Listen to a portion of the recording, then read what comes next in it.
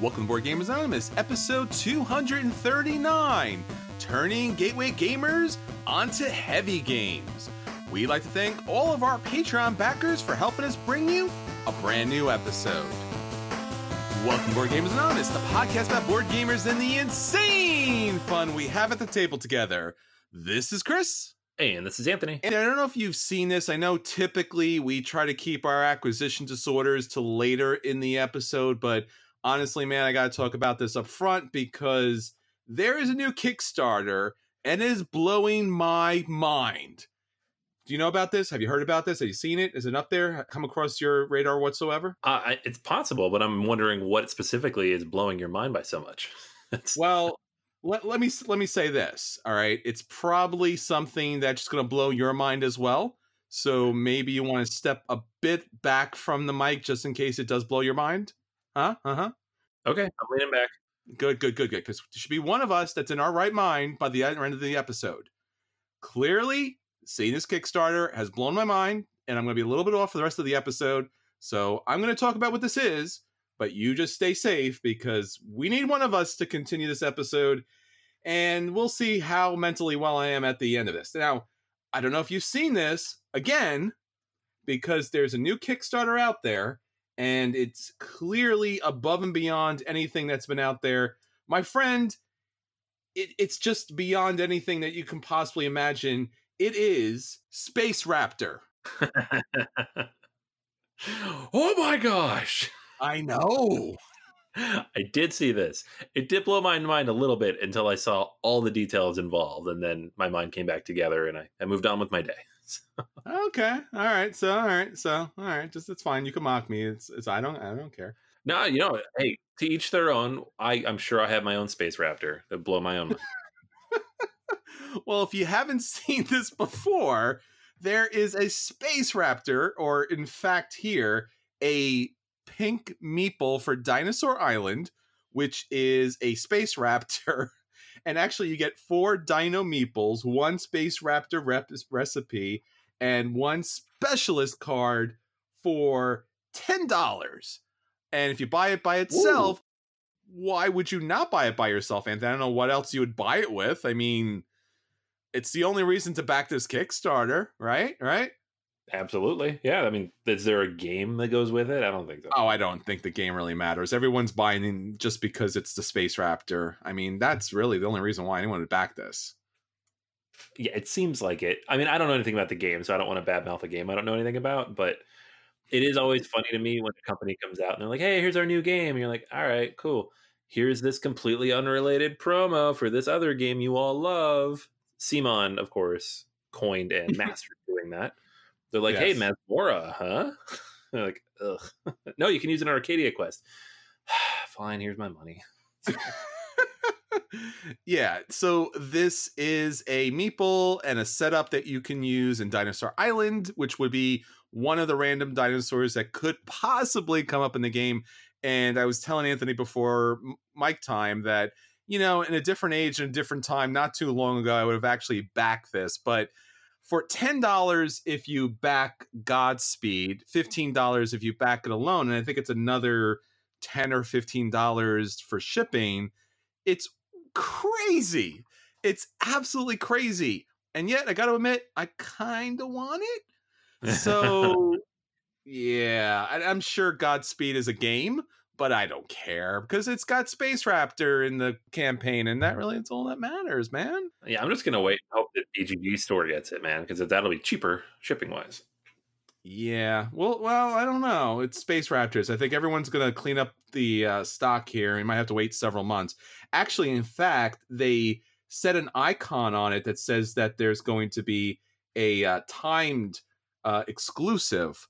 So I don't know if you'll see it outside. And then obviously, since it's timed, so to speak, which is a new thing I've never seen before, it's going to come out after the game. So you will receive a game that may or may not be good or bad, but in the end will not matter because of Space Raptors. Space Raptors. Yeah, so if you want to learn more about Space Raptors, check out Godspeed on Kickstarter. And, game, who cares? Space Raptors. All right. So let's get back to the rest of the episode while I still have my cognitive abilities to be able to do so. Anthony, it seems like BGA does a lot of stuff out there, not just on our podcast, not just on the website, but in fact, it turns out that the great people who back us on Patreon, we pay them back in kind, and we have a winner for our Patreon contest. Yes, some would say we are insane because people help support the podcast. Space Raptors? Yeah, Space Raptors. And we just throw it all back at you guys. So yeah, Woo! contests every week. Let it rain board games. This week's winner is Antoine, who submitted I actually had fun putting this one together because it was decently difficult, I think, because out of the several answers we got, only like 2 people got all 8 of them correct. So it was another one of those scavenger hunts, and this time it was designers, and I asked things like, what's a designer who only has 1 board game credit on BGG, but the game has to be highly ranked, right? That was actually decently hard. Most designers have done at least 2 or 3 games. So congratulations to Antoine for actually getting all 8 of those. Some of them are easier than others, obviously, like name a designer who's designed more than 500 games. It's obviously Reiner Knizia. Probably also Sid Saxon would work, but there aren't a lot of them out there who've done that much work. And yeah, it's congratulations to everybody else who submitted. Obviously, appreciate all the time and energy you put into that. But this week it goes to Antoine because he got them all right. And we'll have another contest up while you're listening to this, almost certainly. All right, so that's everything that's going on with BGA. Anthony, let's get on to the episode and let's talk about what our listeners are talking about. What's our question of the week? All right, question of the week this week. I asked everybody what game they would like to see a new map or module for. So this is like the thing that happens with lots of games. Obviously, you just get new maps after new maps. We're talking with a couple friends the other day about Concordia and comparing notes on who had played which maps. None of us have played all the maps, and I don't even think if you combined all of us that we'd played all the maps together. So clearly we don't need to own all those, but we do. And that's what they do. They get you at that. So I asked people, like, what games you actually want to see more maps for, because there's another Concordia map coming, which I absolutely do not need, but I will 100% will buy. What other games could we use maps for? Marcus says Wendake. This is actually a great Euro that nobody bought, to the point that Renegade decided not to bring the expansion over, which sucks. So Renegade, come on. Hook it up. Some of us bought your game, but it's a fantastic game, and I agree it would be kind of cool to see like a new map to go with that, or like a larger one, a little bit more space to work with. Willie mentions Winner's Circle, so getting a chance to do some of the more famous tracks like Churchill Downs or Saratoga. Several people mentioned Runebound 3rd edition, so I think just in general that game didn't get a ton of support after release. A little bit. It had an expansion and some other content, but not as much as typical games from Fantasy Flight get. So a lot of people are looking for that. Shane mentions a nautical module or expanded map for Mage Knight or Runebound 3rd edition, which would be pretty cool. Mage Knight in general it hasn't had a new expansion in years, and most of it still uses the same basic map tiles. Shane mentions solo scenarios for Battlelore 2nd edition, which would be fantastic. I would love that. George says that the April Fool's joke about Scythe Cthulhu always looked pretty great, which I've actually seen several people mention that over the last few months. So I'm not a big Cthulhu guy, but it would be kind of funny to just see a game like that that's already kind of alternate universe fiction in that same time period to tackle Cthulhu. Maybe it would be a little more interesting than what we typically get. So yeah, lots of good stuff. I think for me, honestly, I was looking at my shelves in terms of maps. Most of the games I really like have modular maps in some way or another. I would have said Scythe at one point, but they just released that modular map. So I'm good now. I don't know what else I'm really looking for in terms of new content. Tack a solo onto anything. I'll take that. What about you, man? Anything specific that you'd like to see, like a new modular map for? Well, the one map that always bothered me, because you traveled it a lot, was the map from Marco Polo. Yeah. Which I understand is historically somewhat kind of accurate, yeah. But it was always kind of a boring map, And then the travel cards you get really force you just to honestly pick one, because the way the kind of paths are laid out, it really kind of strapped you into one particular path or the other. I really like to see that opened up a bit. Marco Polo is a really fantastic game, but the map side of it always kind of pulled the game down a bit. I love picking up the bonuses, but it's always like, oh yeah, you do the top thing or you do the bottom thing and it's going to cost that thing. I would really love to see a board on top of that board, kind of swap it out and offer a different perspective. Yeah, I could see that. That'd be good. I mean, they added that sideboard for the city, but Hmm. that's not really different. That's just like an No. additional thing you can do.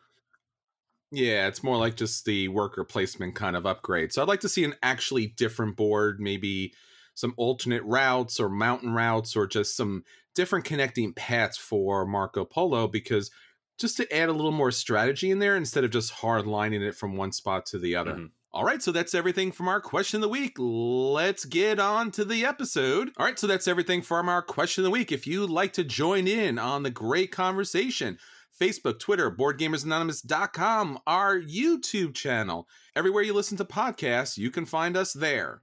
All right, so let's get on to the episode and let's talk about the games that we want to hit our table. Anthony, what do you have for us this week? All right, yeah, I have a new game that is coming out at Essen called Crystal Palace. It is designed by Karsten Lauber. It's from Fjörland, Spiel, and Capstone Games is bringing it over to the US. So that's how it hit my radar.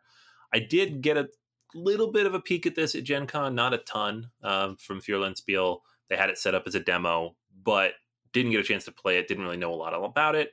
But of course, Capstone has decided to bring everything over this year. I think they have like 5 or 6 games they've announced that they're shipping this fall that are Essen releases, which is amazing because in the past we couldn't get any of these things. So awesome work, guys. That's all I got to say there. This one in particular, though, is interesting. It takes place in the World's Fair in London, 1851. So we have yet another game about a World's Fair. And it has a dice placement mechanic. So a familiar mechanism in Euros where you have dice with different pip numbers. You're going to use those to take different actions.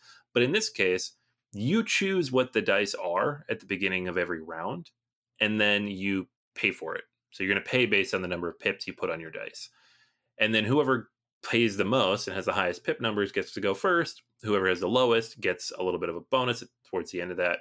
The goal of all this is to go to various different action locations on the board. So you have like a patent office, the newspaper, the Port of London, the museum, the bank, all these different places where you're like meeting with people and building up resources and generally trying to complete different inventions and get patents and just basically be the most impactful person at this World's Fair.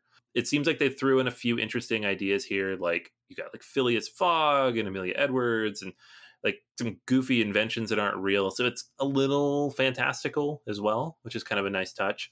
I like the graphic design on this. It does kind of evoke those, the imagery from the mid 19th century around the World's Fair. And I don't know, anytime you take that dice worker placement mechanic, which I really like, you just talked about Marco Polo, one of my favorite games of all time, and just put a little tweak on it, I'm going to be interested if nothing else. So this is a game I'm definitely going to try to track down and give a play. Designer is a first-time designer, I believe, so there's nothing to compare it to, but it does look interesting. I am excited to give it a try. That's Crystal Palace. Yeah, I really love the fact that Capstone's bringing these games out to the market because they are highly sought after. I really don't know what the industry's doing keeping these games back. I mean, we're consuming games at a higher and higher rate, and a lot of these rare gems out there in Europe are just not hitting our shores, not just right away, but they're just not hitting the shores at all. And I can think of half a dozen games I've heard great things about, but never seen on a table. All right, so a acquisition disorder that I have is an expansion to a game that I love quite a bit.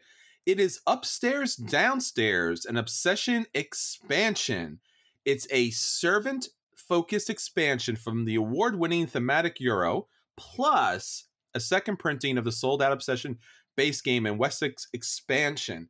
This project will wrap up on Tuesday, October 15th, 2019, and it's already surpassed its $50,000 goal, so it will certainly back, but it's definitely something you want to take a look at. So I've talked about his Obsession a little bit obsessively for time to time, and maybe this is the Space Raptor talking, but I really enjoy this game a great deal. I remember when we played this at PAX Unplugged, and it was one of those games where I never thought I would want to sit down and play that game. And I heard from one person about how great this game was.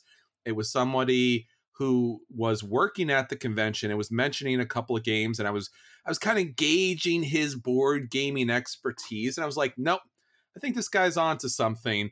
And we sat down and played this game. We avoided a lot of other games, and Obsession was this Jane Austen-esque type of game about competing families for the favors of these really high aristocrats. And you put on events and programs using a tile placement mechanic, and you pick up those tiles from a market, and then you have to place servants typically on those events in order to perform that actual event that's now performed. And you need cards in your hand that are all these aristocrats or these very odd people that can kind of bring down your reputation, and reputation is victory points in this game, so you're trying to raise your reputation throughout. It's a fun game, it's a fast game, it's a really dynamic game and really enjoyable. So when this went out of print, everybody around me was asking about this game, and they couldn't find a copy of this. So the fact that this is coming out a second time is fantastic. The expansion adds, I think, what fare out to be a much needed essential expansion, because it brings in characters that allow the game to kind of pick up the pace a bit. So there is a cook that you add to the game that's going to allow you to invite guests 1 or 2 level above the reputation. Why this is important is because based upon your reputation, you're going to be hindered to bring certain people into play. And certain people into play in this case are cards in your hand. So by being able to play higher level cards, you'll score more money, you'll score more reputation. Everything will go up a great deal. There's the Hole Boy who works with the butler in order to raise the financial value of certain cards. So now you're having more money in the game. You'll be able to purchase additional tiles in the game. There is the head housemaid, and she comes into the game, and she's going to be able to provide additional service in the game that wasn't normally there. And she can actually work with casual guests, which is fantastic. There's the useful man who does a large number of things, including raising up the value of the tiles, or in this case, the events in the game.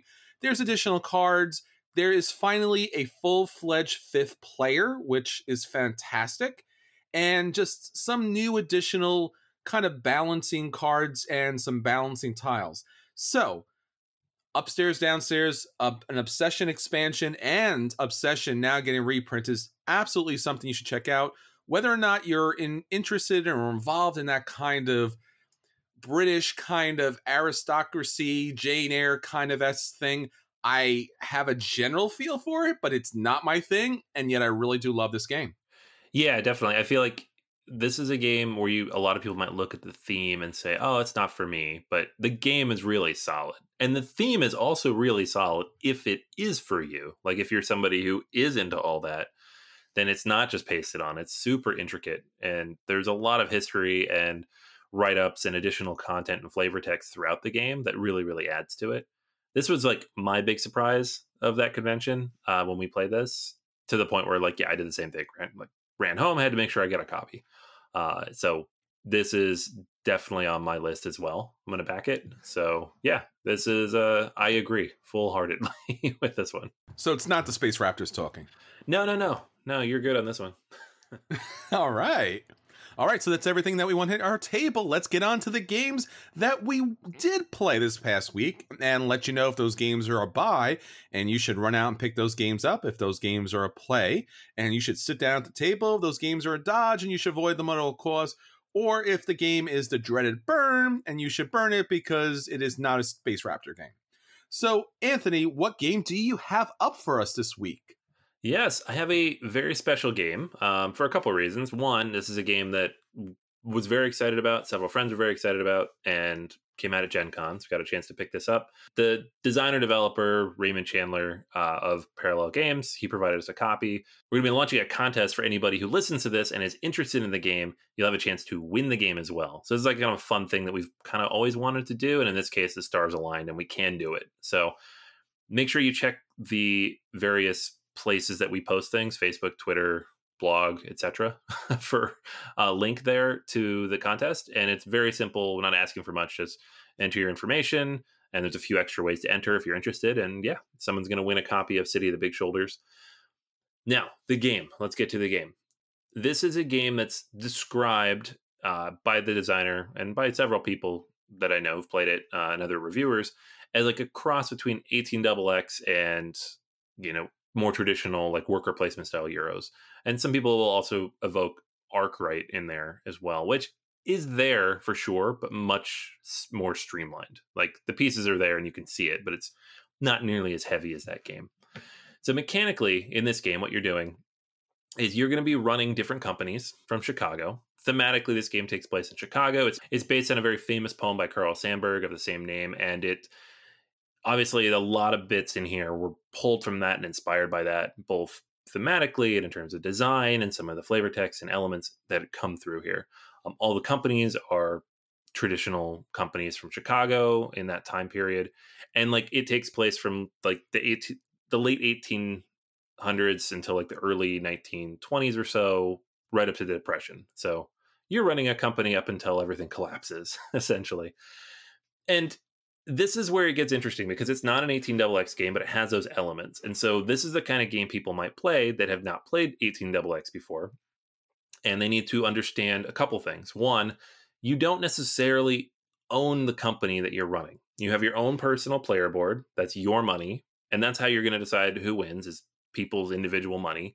And then to start the game, and later on throughout the game, if you want to, you can purchase the controlling share in a company, which you'll spend your personal money. You'll put that money into the company.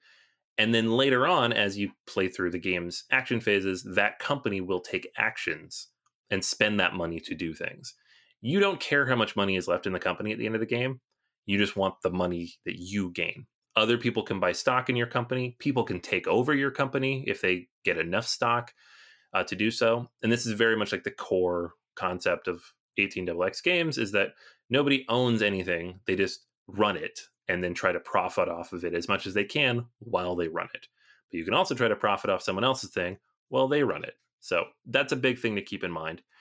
Mechanically in the game, there's just really like three main phases and then a bunch of like intricacies that go in after that. There's the stock buying and selling phase, which happens at the beginning of every round. And you can buy or sell any one stock certificate on your turn, and you just keep going around until people run out of money and don't want to do it anymore. If you sell somebody else's stocks, it can drive down the share price. So that's kind of a way you can mess with people, and it sucks. And I hate when people do it to me, but it's part of the game. Once you've done all that, you're going to move to the action phases. And in the action phases, you are going to take different worker placement actions on this board. So you're going to place a new action out for your row at the beginning of every round. So there will be 4 of these actions owned by individuals playing the game at the beginning, and then there'll be 8, then 12, all the way up till you have 5 rounds, and each player has, one of those actions out. And these actions will do different things. So some of them will let you get resources you need to produce. Other ones let you get workers. Other ones let you hire managers or salespeople. I'm not going to go into all the details of all of that, but essentially you're just buying the various things you need to be able to run your companies efficiently. You can also pick up capital improvements. These are like tiles that go on your company boards that usually have some kind of powerful effect. They're very expensive, but they have some kind of powerful effect that you can use only by yourself, right? There are various other bonuses you can pick up. There's an appeal track that you can move up based on these different things you purchase. The appeal track is one of the 3 different turn order tracks. This is probably one of the few areas of the game that frustrated me to some degree, is that the player who picks first for buying and selling stock, that's just a rotating turn marker. The player who gets to run their companies first, which means they purchase things out of the market and run their company, that one is based on the appeal track. And then the third option, the worker placement actions, that is based on an actual turn order track that you can move up in by taking an action.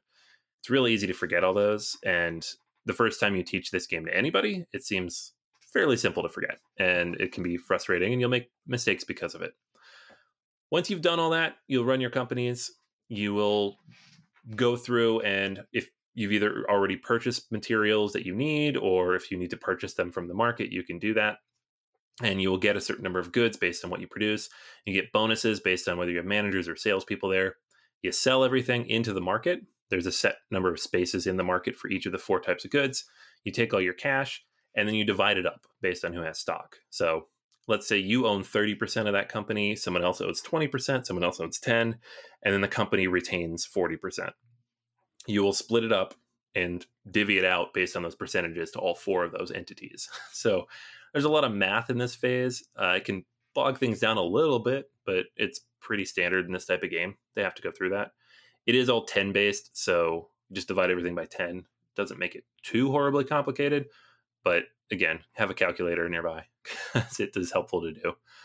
There are a few other elements that kind of go into this. They're like end game scoring conditions. There are some tweaks in terms of like when you can buy and sell stock. You can do an emergency sellouts, all sorts of stuff like that. But at the end of the day, you are running these various companies. You're trying to maximize the value you can personally extract from them. And that seems to be the key to success here is if you can find the right tipping point to buy out all the stock in a company and drain it as much cash as you can to time it right to the end of the game so that company can still take actions but doesn't have too much leftover cash at the end, you're going to do well. This is a game I've played, and it's a couple different iterations now. The most recent time I played it was a full 4 players. Everybody knew the game, and we played with the full advanced rules, which involved being able to kind of mess with each other a little bit more. And I think that's definitely the way to play it.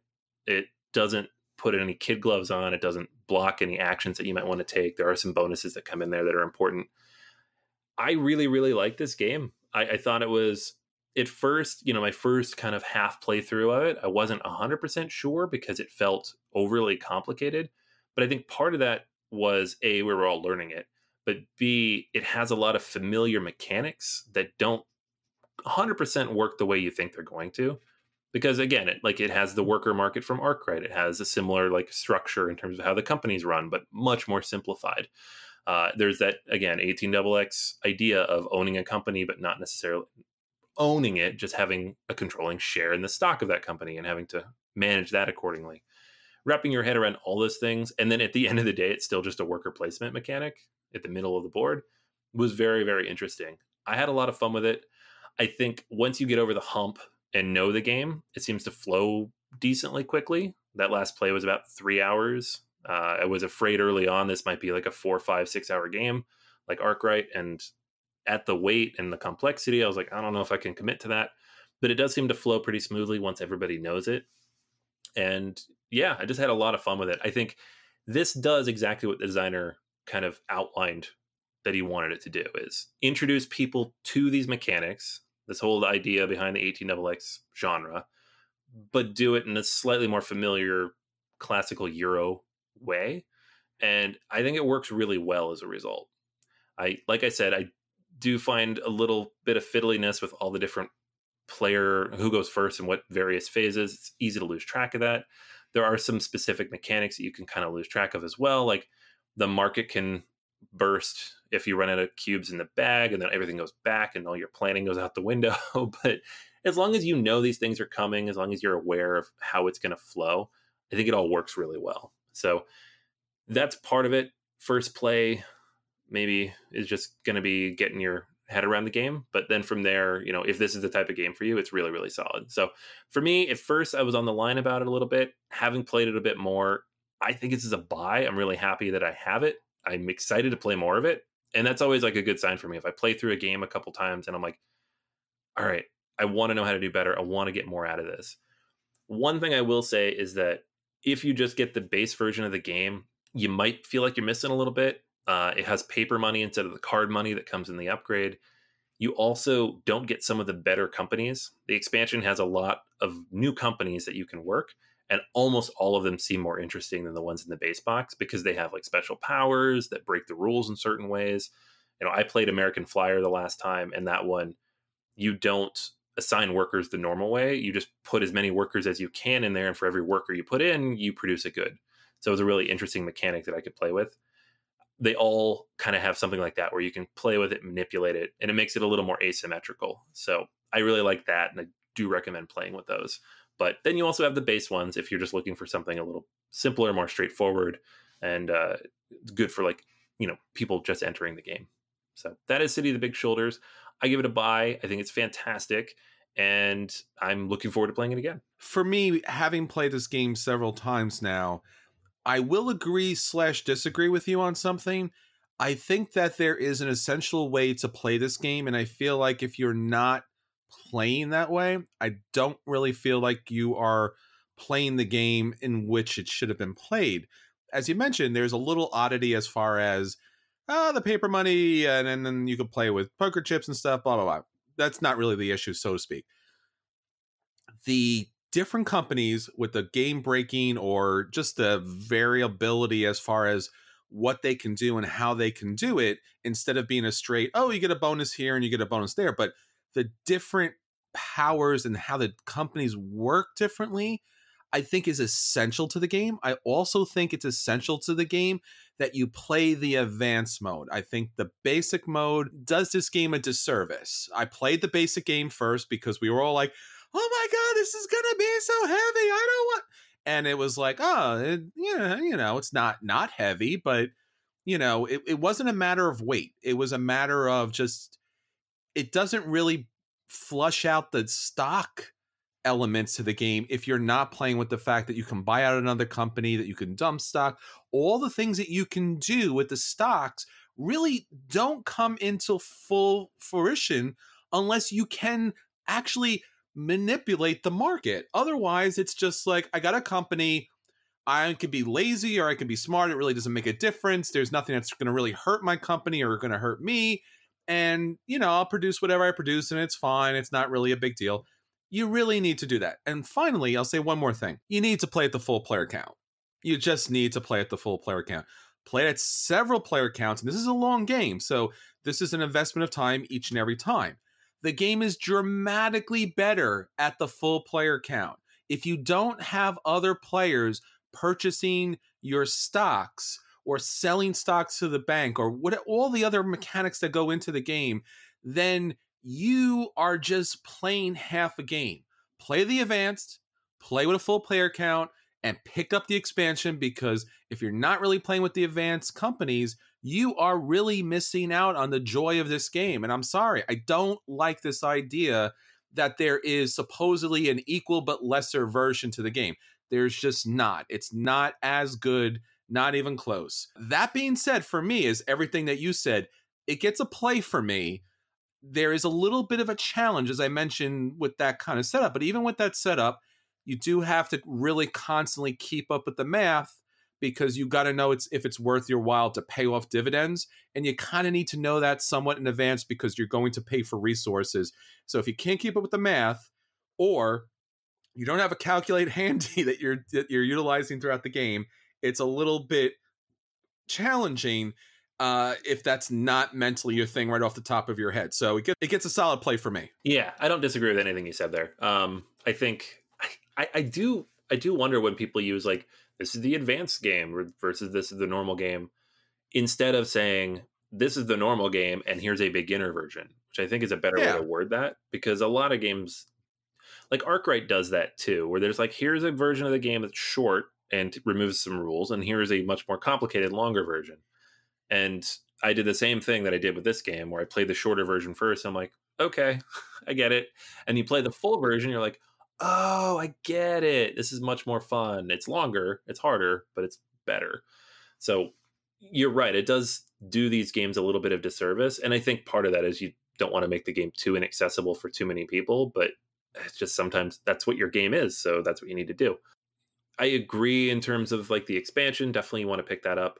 I don't think that the regular companies are worthless necessarily, but at the same time, I don't know that I would ever want to pick one of them as my starting company.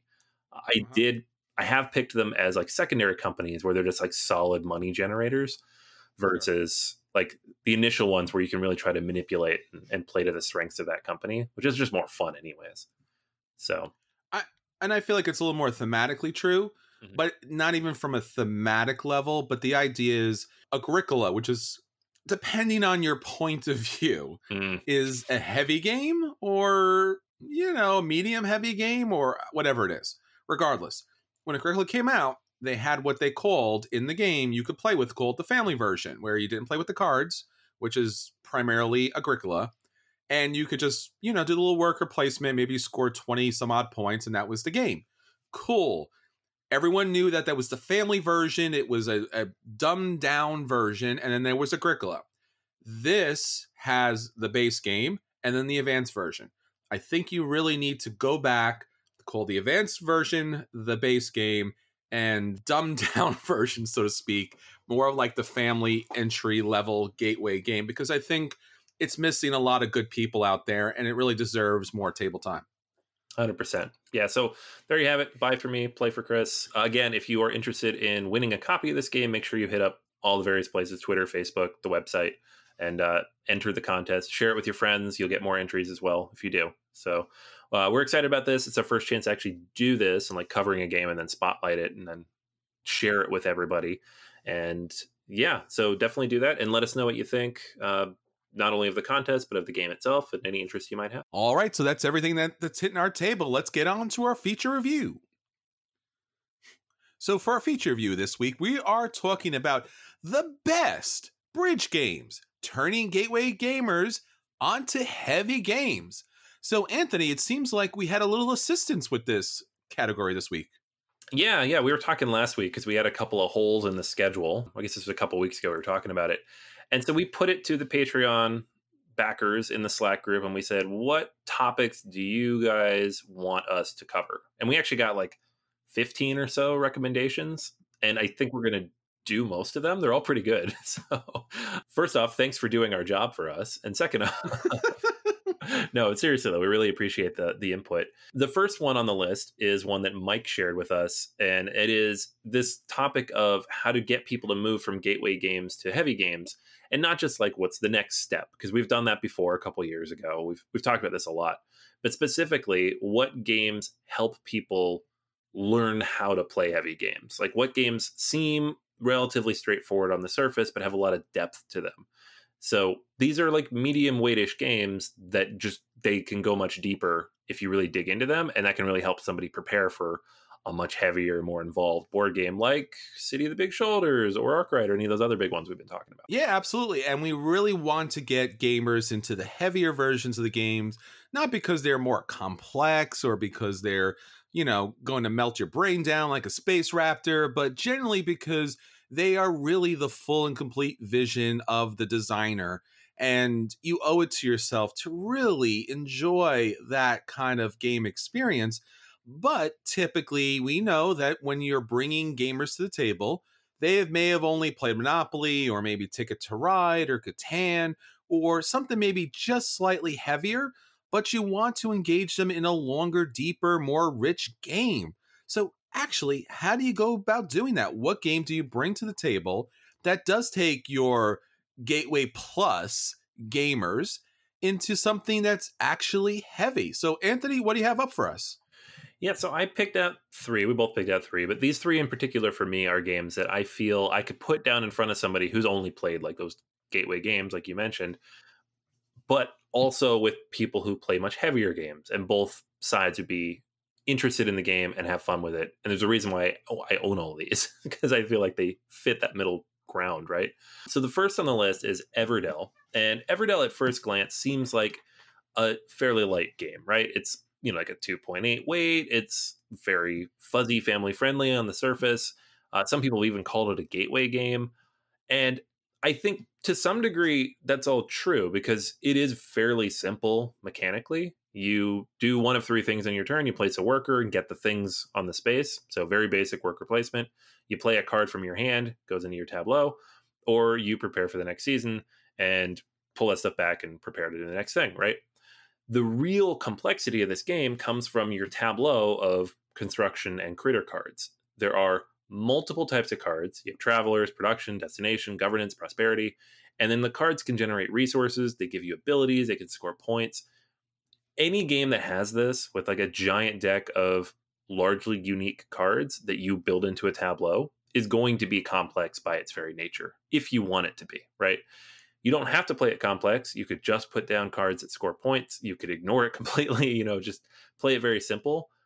But if you really dig in and unlock all the different potential combinations here, there's a lot of potential complexity to Everdell. And then they throw in the expansions on top of that.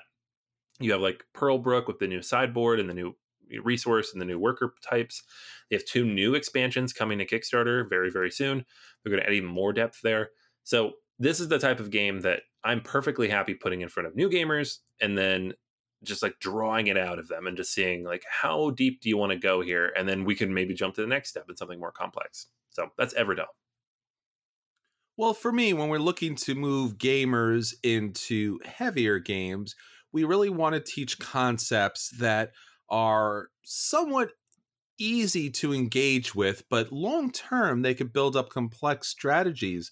So I have 3 games that allow you to play the game with not much, muss or fuss, and are based upon things you've previously played before, a little heavier, but will get you into something that's more dynamic. So first up is something that I never thought I would get myself into was war games. They're really complex. They're really challenging. There's so many different pieces on the board. I just can't seem to get into those. But it was always something that was outside on the edge. And I wanted to find something that was easily acceptable and accessible for me. And I found it with 878 Vikings by Academy Games. Now, this isn't a war game. It's I would say, kind of like an entry level game into that kind of market. Here you have the Vikings versus the people of the England Island, and they are fighting back.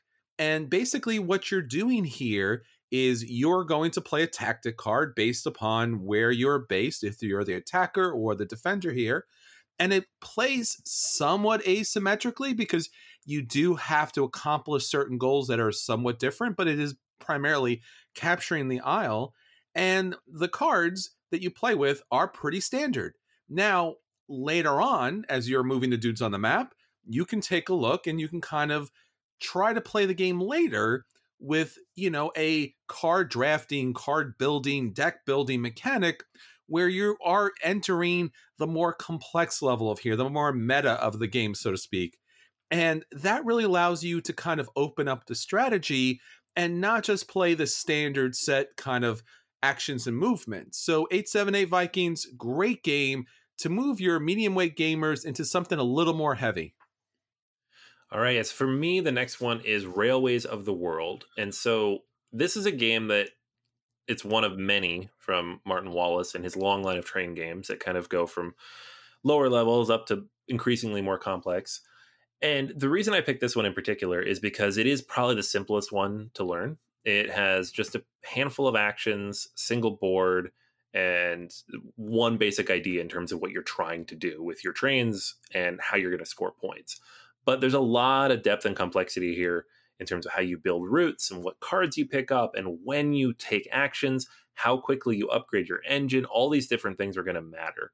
So while the basic idea of the game is you build tracks, you urbanize, you upgrade your engines, and you deliver stuff, the order in which you do it, how you cut other people off, ideally, from being able to do it themselves, capturing a good before someone else can capture it, how repopulating goods onto the map. These are all like very finite things that don't always go the way they seem simple enough, right? But they're not necessarily going to go the way you want them to because there is so much interaction going on. And it really captures what some of the heavier, more complex train games, even from Martin Wallace, like Age of Steam, how those operate, what they bring to the table, and ideally like the kind of depth you can get into. Now, this is not like the 18xx style of train game. That's a whole nother path that you can go down. But it is a good way to introduce people to the ideas of building, delivering, owning, managing these railroads, and pulling various bits of complexity out of what is, on its face, a fairly straightforward game. So that's Railways of the World. For my second game, I am taking a look at a game that has had multiple reinventions and finally, I think, kind of met its best self, so to speak. It kind of worked its way through those dark times of those destructive elements and came out on the other side a lot better. This is Energy Empire. Now, this comes from the series of the Manhattan Project games, but really isn't tied to Manhattan Project, so to speak, at least in the destruction element. This is all about using different forms of energy, having dice rolling in the game, and then dealing with the different tragedies and calamities and things that you try to do in order to better the world, so to speak, and hopefully better your environment even better. So what starts out is a very simple game, because basically you are meeting the special conditions that have come up, and then you're trying to meet those conditions by purchasing different types of energy in the form of dice. So on the very base level, you see what the conditions are, you see what you need to kind of build up with, you choose the particular dice that are available, you roll them, and you deal with it. It's not a big deal. But if you want some extra complexity to the game, it's available, because what dice you pick up has a press your luck element to it, and it does play very thematic. So a lot of times when gamers come to the table and they hear about heavy games, they think about something that's going to be super complex, super abstract. But here in this game, Energy Empire, you're going to be able to physically see and experience that type of situation, like dealing with pollution in the environment and meeting certain conditions, which once again, based upon the different techniques and machinery and the country you have, offers a lot of replayability and a lot of complexity. And yet at the same time, it's a press your luck, roll the dice game and meet certain conditions. Pretty straight up simple. All right, so for me, my third game is this is one of my favorite games from about 3 years ago, and for a couple of reasons. Blood Rage from Eric Lang and Simon does two things that I think are important in trying to introduce people into a heavier style of game. One is it throws a bunch of big, amazing looking miniatures on the board. It just looks like a brawl fest, like a beer and pretzels type of game. So it just gets people to the table because they're interested in seeing what this is. But two, it has these big old decks of cards that you're going to work through and manage and build out to create a strategy for yourself throughout the game, which is something that other more complex games do as well, but at a much higher scale. So it introduces people to the idea of not necessarily drafting, but being able to take the different elements of choice in a game and build a strategy for yourself based on what's presented to you during the game. So you can't just walk into Blood Rage and say, I'm going to do the Loki strategy, because maybe those cards don't come into your hand at any point for you to be able to pull them. You need to build based on what you see. And that is what makes this game like just kind of a sleeper for me, and like just showing people and introducing them to slightly more complex ideas is, yeah, you're drafting some cards, you're playing some gods, you're blowing some stuff up. It's a lot of fun. But at the end of the day, you're also thinking about how best to manipulate the situation based on the powers and abilities that you've picked up personally. And there's a lot of different ways to score from that. There's a lot of different ways to manipulate and mess with your opponents doing that. And I think for an area control game, for a war game, for anything asymmetrical, this is a really good way to introduce people to those ideas. And it's still a hit. It's one of my favorite games still on my shelf today. So that is Blood Rage. Blood Rage. Come on, say it right, man. I'm sorry. See, that's one of the things. It's been too long. I don't know, man. Like, you used to be cool. You used to be about the Blood Rage. Now you're just like, yeah, Blood Rage, See, the problem is you don't have enough Space Raptors in your life. Your Space Raptor quotient is quite too low. This is a very metal episode. I don't know. It's Space Raptors Blood Rage. Dude, there's literally Space Raptors on Kickstarter right now. I'm not making this up. You're making it sound like I'm making this up. It's actually on Kickstarter. You could buy a Space Raptor. I could. All right. Finally, I want to talk about a game that is seemingly a huge, epic kind of game. And really, honestly, you want to get people into the huge, epic kind of game. And one of the huge, epic kind of games are these big civilization building games with war elements and economies and things like that. And when you think about those games, it's overwhelming. And to bring somebody who is next step, gateway gamer up to those heavy kind of complex games, it's really going to blow their mind. So why not play a game that is going to allow you to play 3 different conditions in order to win? I think actually 4 if you take into consideration, well, whatever. It's going to give you a lot of different conditions to come down to win. So when players get involved, let's say they're really interested in being able to trade goods. Great. Let's say someone's interested in the money. Great. Let's say someone's interested in the conquering. Excellent. What if someone's really into the mythology and wants to build up a whole bunch of tableaus? Great. You know what I got for you? Mare Nostrum Empires. Mare Nostrum Empires is fantastic because you're going to build up your little civilization, and there's a number of ways to actually win the game. You can pick any particular way and path to get there, which is nice and friendly for those next step gamers. But for the advanced gamers, or for the next step gamers next time they play, they can utilize a number of different mechanics, including the trading, the gold, all of those different win conditions can be used in conjunction to really build out a fantastic strategy. So if you're looking to get someone into those gigantic, fantastic Civ games, Mare Nostrum Empires is a great bet. All right, so that's everything from this time. Until next time, this is Chris. And this is Anthony. And we'll save you all a seat at the table. With raptors. Space raptors especially. Oh, man. Scary. Space raptors.